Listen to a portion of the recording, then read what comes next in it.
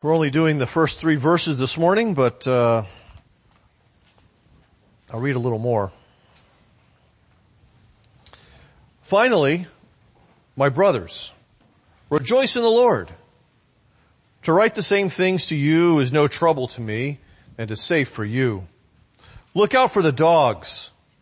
Look out for the evildoers. Look out for those who mutilate the flesh.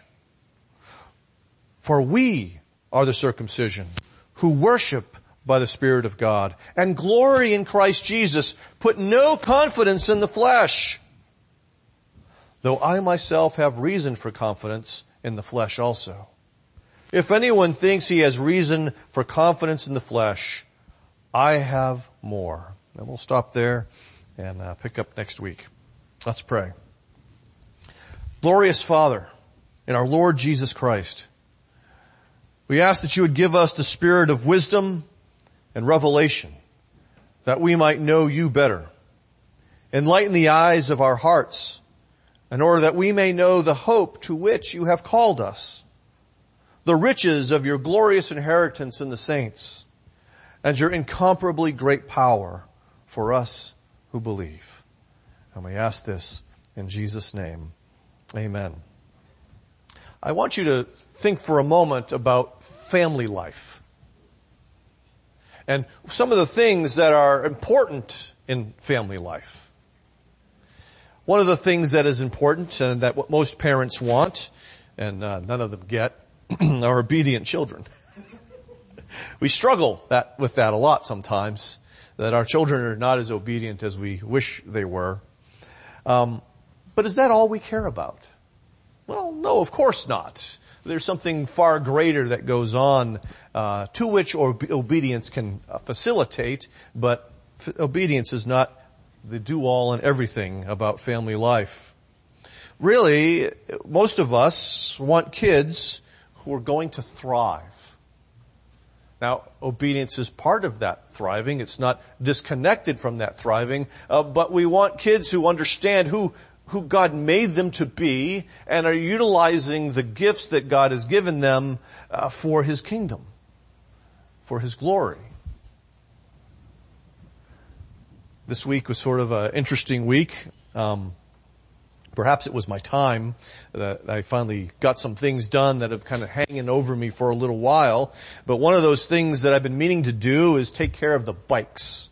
See, when you live in Arizona, it's really hard to keep a tire inflated. Some of you have just moved here. You may discover this rather quickly. That is difficult. And so I've got like one bike in particular that front tire always goes low, and I can never keep it inflated for more than 2 days, and my daughter wants to ride it, and I want her to ride it, by golly. And then there's another bike where the handlebars keep slipping. And no matter what I do, no matter how much I seem to tighten that stupid nut, nothing works. So I brought it to the bike shop because I'm helpless when it comes to these things. And it was nice to see my children rejoice in being able to ride their bikes. I take delight in their delight in being able to ride their bikes. Another thing that I worked on this week is we had been gifted with a big new TV, and that meant we now had an extra TV. And part of what that resulted in is a TV dedicated to the Xbox, which we could almost never use because in our living room we'd had to move all the furniture out of the way. And so in, 6 years of owning this thing, we've used it like 3 times because I don't want to move the furniture. And so now it's got its own little place. And so I hooked it up yesterday, and Eli figured out, because we'd forgotten how to use it, Eli figured it all out, and just watching Eli not sitting in front of the computer, but jumping and laughing, and the Asher in there throwing around too, and that does a father's heart good. Because not only does obedience matter, but in a family life, joy matters too. So let's think of this text in light of that larger picture. Is obedience the only goal of Jesus' incarnation, death, and resurrection? And to that, Paul here answers right off, no. Paul shifts from his discussion of obedience and humility, Those are important things. He's been talking about, as you remember from the end of chapter 1, what it means to live as a good citizen of God's kingdom, and he focuses on that humility and obedience, but now he gets to something very different. It would be better if we kind of translate that first word there in chapter 3, not as finally, but more in terms of moreover or next. Because that is part of the semantic range of that word. And it's interesting that as I began my own studies in the language, I kind of said, well, why are they translating it that way? And then almost every commentator I read basically said, why are they translating it that way? It should be this. Because Paul is not wrapping up his discussion. He's moving to, in a sense, a different aspect. New information. He's been turning over that idea of obedience in humility, first through Jesus, then Timothy, then Epaphroditus. Now he's moving on to something a little different. And therefore, he issues a command to them. Now note, brothers, family language. Okay? So my little thing there about family life is not so maybe as disconnected as we ought to think. Brothers, commands them, rejoice in the Lord. Now, obviously, that sounds like an odd thing to command someone to do, to rejoice. But nonetheless, he does it. Paul has in mind this, because of the corporate nature of this command, he has in mind initially the public worship, but we should not limit it to the public worship. This is an attitude that should infect, or in a positive sense, should be reflected in our personal private worship as well as our public worship. To rejoice or to be glad is a common command in the Psalms. In fact, Psalm 33, from which our call to worship is taken, has that very command there. They were to rejoice in the Lord. And it's connected, this word is connected to the idea of thriving. Of becoming who you were intended to be by God's creation. And so, when we think of joy, what we tend to do is we tend to connect joy to our ever-changing sorts of circumstances, and it's right to rejoice with certain circumstances. The Boyers learned that Doug's house was undamaged from the hurricane. That's cause for rejoicing for the Boyer family and for us. It's good for us to rejoice that Andrew Brunson has been released from the prison in Turkey and is now free and back in the States. It's good to rejoice, but this command to rejoice is not limited to our changing circumstances. Remember, the one who wrote this, Paul, is in prison. He has not yet been freed, and yet Paul rejoices that the gospel goes forth even though he's in prison. He keeps rejoicing over a number of things in this letter so far, even though circumstances may not be all that he wishes that they were. And so why is it that we should be rejoicing? And it gets back to this idea of in the Lord. We rejoice because in the Lord we have a Creator who cares for us and who gives us direction and purpose in life. You're not an accident, but you are purposefully made, beautifully, wondrously made. And He has a reason for making you, even with the flaws that you might still have. And so we rejoice because we have a Creator. But we rejoice that we also have a Redeemer who removes the burden of our guilt, who removes the burden of our condemnation, so that we are welcome in His presence. We rejoice because we have in Jesus a shepherd who died to give us life, a shepherd who's raised again and lives to protect us. We should recognize this idea that by faith we are united to Jesus, and therefore we receive all of His benefits together with Him. That's the idea of in the Lord. It's not simply things we have because of Christ, but because we're in Christ, because we're united with Christ. One of the best pictures of that, of course, that God has given us is marriage. Amy has certain blessings. We're not going to talk about the curses. Amy has certain blessings because she's married to me. When we got married, I was, in my 30s. I was obviously a bachelor, and I had my own house. I didn't have a whole lot of money, but I had a house. And when she married me, that house became her house. She didn't work for it,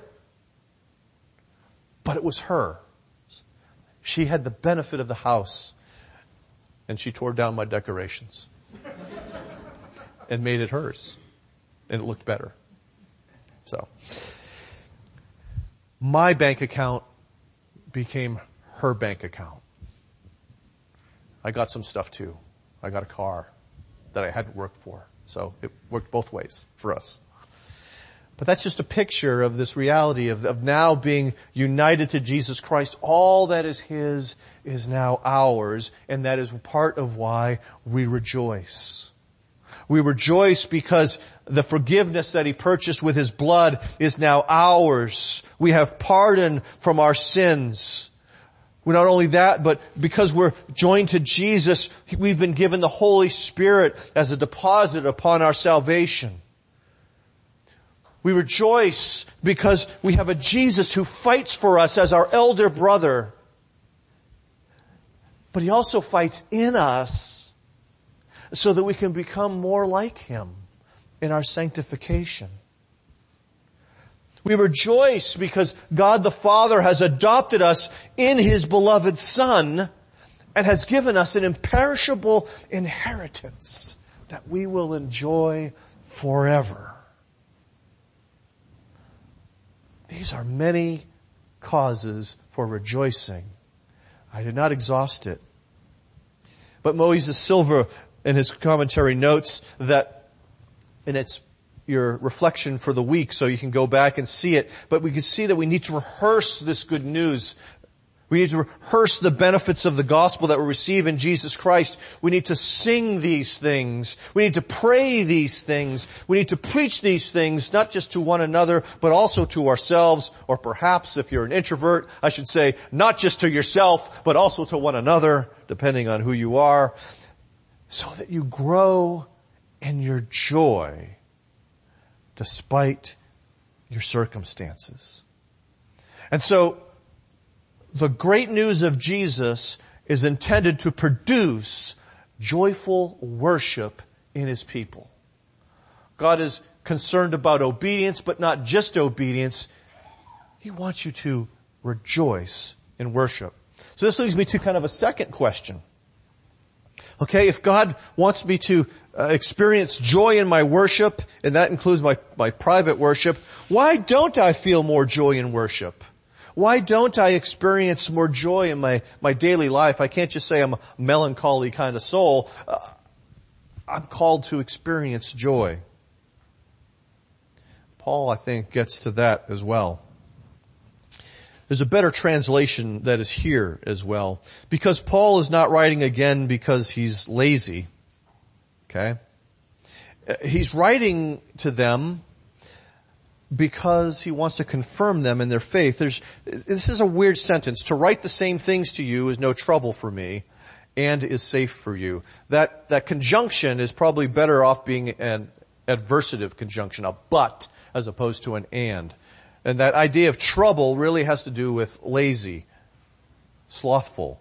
And so Paul's saying that to write these things to you again, to repeat these things, is not the result of me just being lazy, but it is important for your well-being, for your safety, that you be confirmed in these truths that I am speaking to you.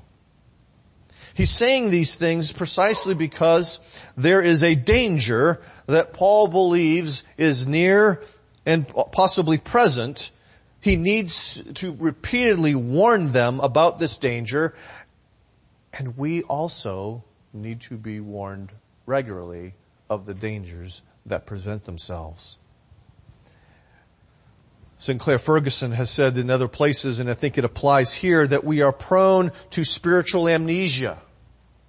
We're prone to forget who we are in Jesus Christ, but we're also prone to forget the benefits that we have in Jesus Christ. We're also, I might add, prone to forget the dangers that are present to us because we are in Jesus Christ. We tend not to want to think about the dangers that are present. And so Paul reminds them for their good, in many ways like a parent. The Philippians may have responded much like children sometimes do. I know that. Well, just making sure. 3 times he says, look out. 3 times, emphasis. Look out, look out, look out. You got to get this. This is important. This is not an exhaustive warning. This is not the only 3 times, rather the only 3 things they're supposed to look out for. It's not meant to be that, but he is addressing, as I mentioned, this clear and impending danger. He sees what's coming. And he wants them to keep their eyes open so they're not caught unawares and destroyed. Look out for the dogs. Look out for the evildoers. Look out for the mutilators of the flesh. Question. Are these 3 groups or 1 group denoted by these 3 phrases? That's an important thing. Let's first look at the 3 phrases and then get back to that question. Dogs, most of us like dogs, but dogs were considered unclean and dangerous animals for the average Jew or Greek.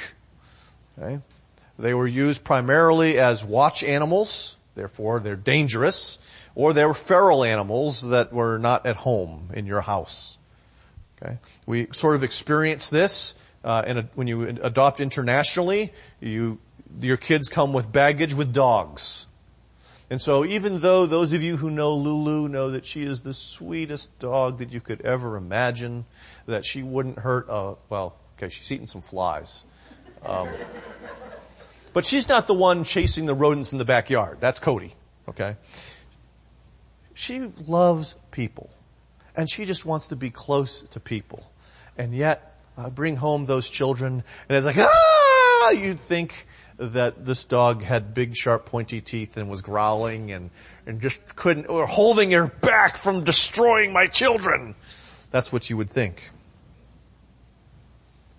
And that was the experience of most of these people. And so dogs is a loaded term for them. It's something that's unsafe. But not only that, within a Jewish context, it was used for Gentiles. For instance, in Mark 7, Jesus is talking to the Syrophoenician woman, and he said to her, let the children be fed first, for it is not right to take the children's bread and to throw it to the dogs. I know some people who do that. But she answered him, yes, Lord, yet even the dogs under the table eat the children's crumbs. And so the dog is one that is outside and one that is not part of the family, and yet she talks to Jesus about the fact that they eat the scraps. You can't stop them from eating the scraps that fall. And she just wanted a scrap because she was a dog. We see in Revelation 22 that outside the New Jerusalem are the dogs and sorcerers and the sexually immoral and murderers and idolaters and everyone who loves and practices falsehood. And so Jesus places these things in the Revelation. Dogs are part of those who are unclean and unfit for the New Jerusalem that he is fashioning even as we speak. This idea of workers of evil reflects the fact that they do and most likely encourage others to do evil. I've listened to the pleas of my children, a couple of them anyway. And so the older kids and I are watching Stranger Things on Netflix these days. And there was a scene in the beginning of episode 3, and I knew this because I'd already seen it, and so we kind of fast-forwarded through a few things. But then I paused Because this whole scene is a young man pressuring a woman, a young girl, for, you might imagine, sex. And while I didn't want them to see that, what I did want them to see was the look on her face when she was getting dressed to go. The look of regret. And I stopped and I talked to my kids about this. About how young men often do this. And I don't want my sons to do this, to pressure young women. And I wanted my young girls to know that there will be a day when there are men who will pressure them for something that they believe is not right to offer yet. In other words, they will encounter people who are working evil and encouraging them to participate in evil. So I paused and we talked. Mostly me. Okay? A little bit of Jaden thrown in there. Workers of evil. Paul then mentions this group, this mutilators of the flesh, and we know that there were some false religions that advanced the cutting of the flesh. For instance, it's warned against in Leviticus 21:5, but we see in that great confrontation on Mount Carmel between Elijah and the prophets of Baal, what are the prophets of Baal doing? Oh, they're cutting their flesh, and as it says, so the blood flowed. All to get the attention of their God. And so a false form of worship is what is being addressed here, this idea of the mutilators. But I believe that Paul is not talking about three separate groups. Paul is talking about one group, but he's talking about them in these three ways for emphasis. He is speaking of the Judaizers. Because wherever Paul went, they were sure to follow. Or it sure seemed that way, and we see that right there in the context of Acts 15. They would show up after Paul inevitably. And what they would want to do is they would want to talk to all of these Gentiles that Paul had converted to Christianity and say that, well, you know, you have part of it right, you have the Jesus part of it right, but in order for you to enjoy the full blessings of God, you also have to be circumcised like we Jews are circumcised. So for them, they were saying that they viewed themselves as righteous, they were promoting circumcision in the flesh. Okay? Just like they thought they were saved by it. But what Paul is saying is that in fact, instead of, basically they have joined the Gentile dogs outside of the community of faith because they've added something to faith. Because they're depending upon this religious ceremony, now they are in fact workers of evil as opposed to workers of righteousness, which is what they thought themselves as. And instead of doing the true circumcision, they're actually mutilators of the flesh. They're working evil because of their false understanding of salvation, their false doctrine, their false beliefs, and they're leading other people astray. Let's not think that it is limited to way back then. The Judaizing spirit is alive and well all over the world. And just this week, someone had asked about Church of Christ International, which used to be known as the Boston Church of Christ, or Church of Christ Boston, which was a cultic group that was on the BU campus when I was a student there. And one of the distinctives of them that made them a cult was, you must be baptized in order to be saved. They believed in baptismal regeneration. Essentially, you must, in addition to Jesus, you need baptism. They corrupted the doctrine of baptism and were promoting a false understanding of salvation. They were, in fact, workers of evil, who, while not mutilating the flesh, certainly counted the flesh as if that was a badge of honor, boasting in themselves and their own ministry. false doctrines like this continue to rob people of Jesus, and therefore the joy that is to be found in Jesus Christ and the proper worship. And so Paul has not made sort of this wild shift in his thinking, but I think it's actually connected to the reality that of the command he just gave. Don't lose your joy in Jesus Christ by following the false doctrine of these people. They're going to steal Jesus from you and steal your proper worship and steal your joy. This leads me to a third question.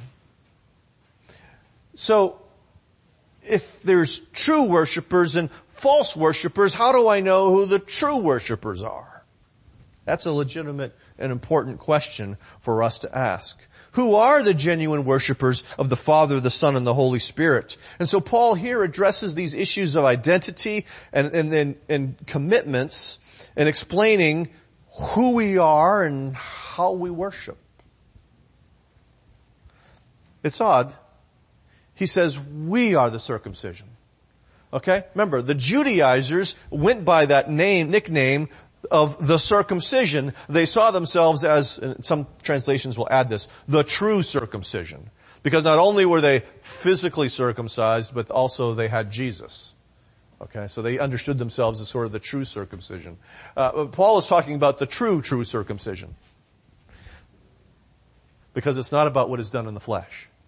And it has never really been about what is done in the flesh. Okay? He's relying primarily upon the Old Testament in his thinking about this.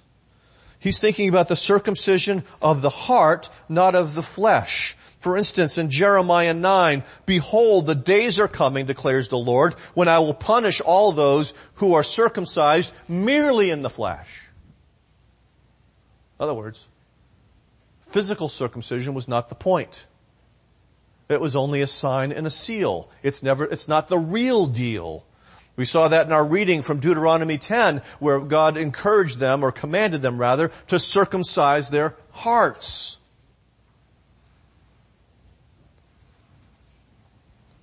We see in Ezekiel 44 something similar. Thus says the Lord God, no foreigner uncircumcised in heart and flesh, and of all the foreigners who are among the people of Israel shall enter my sanctuary. It's not just the circumcision of the flesh, but it's also the circumcision of the heart that mattered.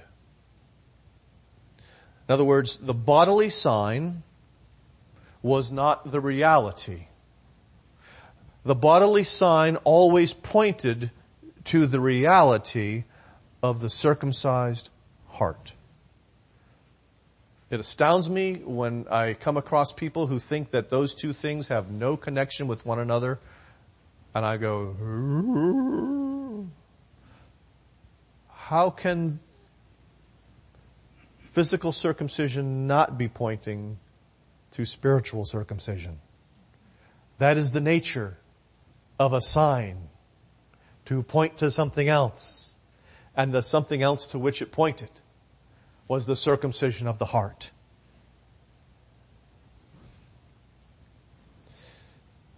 Heart circumcision was not only necessary, but it was also promised by God. In Deuteronomy 30, we see, and the Lord your God will circumcise your heart and the heart of your offspring, so that you will love the Lord your God with all your heart and with all your soul, that you may live. Let's unpack that for a second. Apart from the circumcision of the heart, okay, you will not love the Lord your God with all of your heart, mind, soul, and strength. Apart from the circumcision of the heart, you will not live spiritually. But note, in this instance, it is not something that you do to yourself, that you do for yourself, but it is, he's not asking you to perform heart surgery here, right?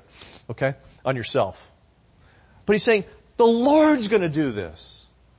It is something that is unseen by the human eye, except from its resultant manifestations.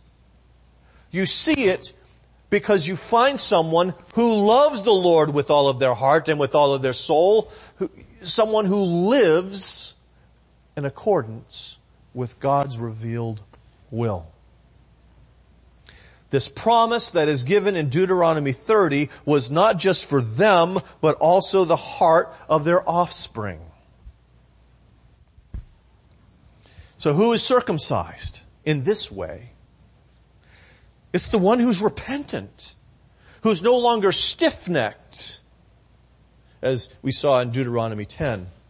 It's the repentant who love God with their heart and begin to walk in His ways. And this is, Paul consistently says this throughout the New Testament. For instance, Romans chapter 2, for no one is a Jew who is merely one outwardly, nor is circumcision outward and physical, but a Jew is one inwardly, and circumcision is a matter of the heart by the Spirit, not by the letter. His praise is not from man, but from God. So the reality of the circumcision of the heart is something produced by the Spirit of God in keeping with the promise of Deuteronomy 30.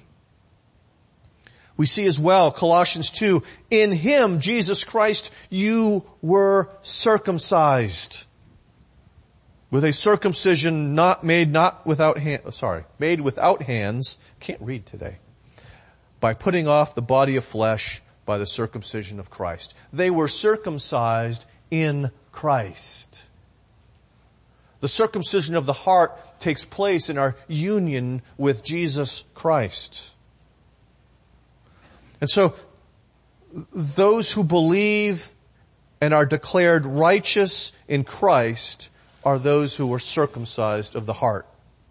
In other words, if we go back to Romans 4, what does Paul say about circumcision? It is a sign and a seal that righteousness is by faith. Which points us before the giving of circumcision to Genesis 15. Abraham believed God and it was credited to him as righteousness. One of the verses that Paul just keeps hammering the Roman Christians on in the early parts of the letter to the Romans. Abraham believed God and it was credited to him as righteousness. Salvation has always been through faith in God's promise. And God's promise is all fulfilled in Jesus Christ. Therefore, salvation, now Paul would say, is by faith in Jesus Christ and Jesus Christ alone. Because all God's promises are yes and amen in Christ Jesus, as Paul says in 1 Corinthians. So because it's a sign and seal of righteousness by faith, we recognize that those who have received what the sign points to are those who believe in Jesus Christ and therefore have been declared righteous by God. They're not trusting in religious rites. They're not even trusting in their baptism. But they're trusting in what their baptism points to, which is Jesus. So, there's that aspect of it. True worship is done by those who are circumcised in heart. True worship is by the Spirit of God, meaning it takes place by the Spirit of God who guides and empowers us, who stirs us up to engage in this work of worship. But again, this gets back to faith. Galatians 3, let me ask you only this, he says to them, because they were confused by the Judaizers in Galatia. Did you receive the Spirit by works of the law or by hearing with faith? And the answer that he expects them to give is, well, hearing with faith. So we receive the Holy Spirit by faith in Jesus Christ, and that same Spirit works in us so that we worship. This is not, some people, depending on the background you have as a Christian, there can sometimes be some confusion about that idea of what it means to worship in the Spirit. Some people think it has to do with spontaneity. No, it doesn't have to do with spontaneity. Some people think it's being moved emotionally by things, and that's not what is being pointed to here. If we remember that the Spirit and the Word go together, always. The Spirit speaks by the Word, and the Word is made clear to us by the Spirit. These are reformational Protestant priorities, okay? We see that to worship by the Spirit means to worship in truth, to be bound where the Scriptures bind us. The Spirit produces within us truth-affirming worship, but also life-transforming worship. It's not about getting the good feeling. Okay? I've been in there churches that it felt that way at times. But is it a worship in which you experience the grace of God for life transformation because the truth of God is being affirmed and held up? The Spirit also causes us to glory in Christ, to boast in Christ, to declare the worthiness of Christ. The Holy Spirit is not the focus of our worship. As J.I. Packer notes in Knowing God, he's like a floodlight that shines on Jesus so that Jesus gets our attention, because Jesus is the mediator. Jesus is the Redeemer. He is the one through whom, and the only one through whom we can come to the Father. And so it is a lot about Jesus. And the Holy Spirit is not worried about how much we worship Him, because He's focusing us on Jesus. We see something similar to this in 1 Corinthians chapter 1, verses 30 and 31. Reputedly among Calvin's favorite verses, and one of mine too. Because of Him, referring to God, you are in or united to Christ Jesus, who became to us wisdom from God, righteousness and sanctification and redemption, so that, as it is written, let the one who boasts, boasts in the Lord. Not in himself, but in the Lord who united him to Jesus. In the Lord who is Jesus, the Messiah. In Jesus who is our wisdom. Jesus who is our righteousness and our sanctification, the wholeness of our redemption. And so we boast in Jesus and not in ourselves. He contrasts these people with those who place confidence in the flesh. The Judaizers. And all who are like them.